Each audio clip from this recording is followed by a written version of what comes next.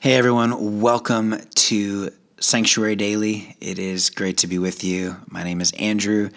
It is a beautiful Wednesday, at least beautiful where I am, Wednesday morning recording this, and I just hope you're doing well.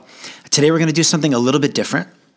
I have invited some very old and very dead friends to join me, and what I want to do is just create a short reflection for us this morning. That might help us rest in the Father's love, rest in the Father's arms. I believe it was Dallas Willard who said, familiarity breeds unfamiliarity, or familiarity breeds contempt.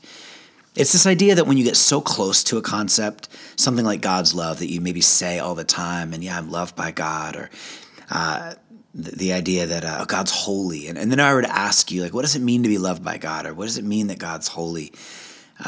We so often are so close to a concept, or we rehearse a concept so much, we're so familiar with it, that actually we somehow become unfamiliar with its power, with all that's going on right below the surface, with the beauty of it. We can even lose sight of what it is in our closeness to it. And so what I want to do by bringing in some other voices throughout history, and I'm going to cue the music here, and is to create a moment for us to be still and to just soak in what people have said about the Father's love. So if you can get into a comfortable place, maybe you're able to find just a quiet corner of the house, or to go for a walk, or maybe you're already out running, or you take a drive. I know some people take drives and listen to this just for a few minutes. Just to encourage you in whatever way you can quiet your soul and quiet your mind here. And let's just jump in. The writer John says, "See what great love the Father has lavished on us, that you should be called children of God." And that is what we are.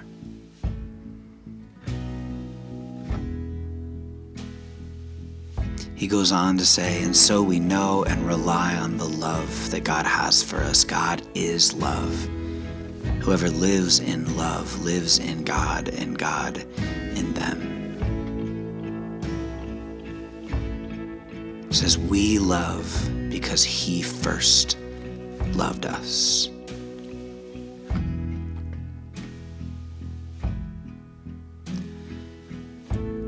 God wants to speak to us more than we want to listen.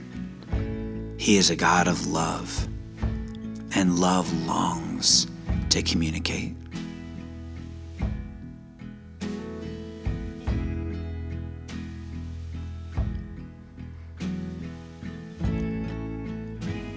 Tozer reminds us that the love of Christ both wounds and heals.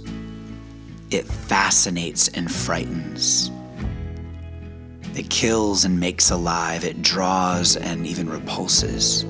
There can be nothing more terrible or wonderful than to be stricken with the love for God so deeply that while the whole being goes out in a pained adoration of His person, an adoration that disturbs and disconcerts while it purges and satisfies and relaxes the deep inner heart.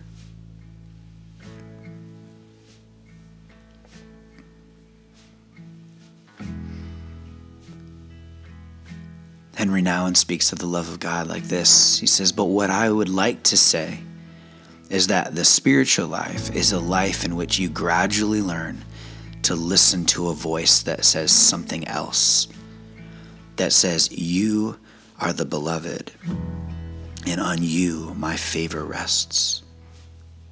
I want you to hear that voice. It's not a very loud voice, because it is an intimate one. Comes from a very deep place. It's soft and gentle. He writes, "I want you to gradually hear that voice." We both have to hear that voice and to claim for ourselves that voice speaks the truth, tells us who we are.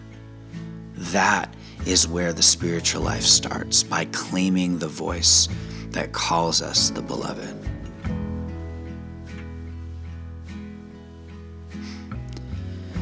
J. Deere says, I want passionate feelings to characterize my relationship with the Lord Jesus. Of course, I want to be obedient to the Lord, but I want the obedience to spring out of a passionate love for Him. I want to obey Jesus not simply out of discipline of duty or because of some reward or fear of punishment. I want to serve Him simply for the joy of being able to please the one I love so much. If discipline is what ultimately drives us in our pursuit of Jesus, eventually we will give up that pursuit. But a person in love, a man in love, or a woman in love will never quit. I want my life to be characterized by an unrestrained affection for the Son of God.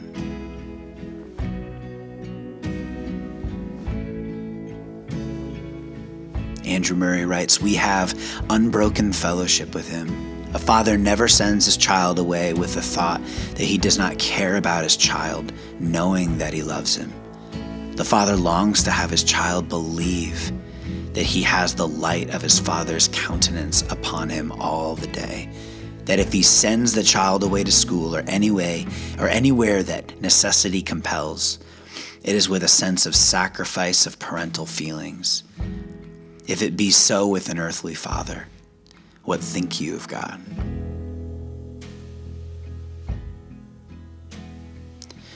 Augustine says, to fall in love with God is the greatest of all romances. To seek Him the greatest adventure, to find Him the greatest achievement.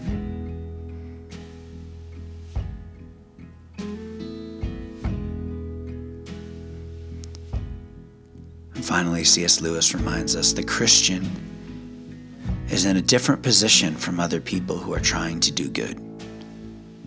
The Christian thinks any good he does comes from the Christ life inside him. He does not think God will love us because we are good, but that God will make us good because He loves us.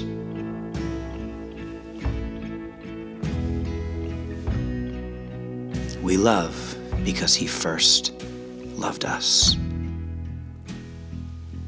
We love because He first loved us. Peace be with you.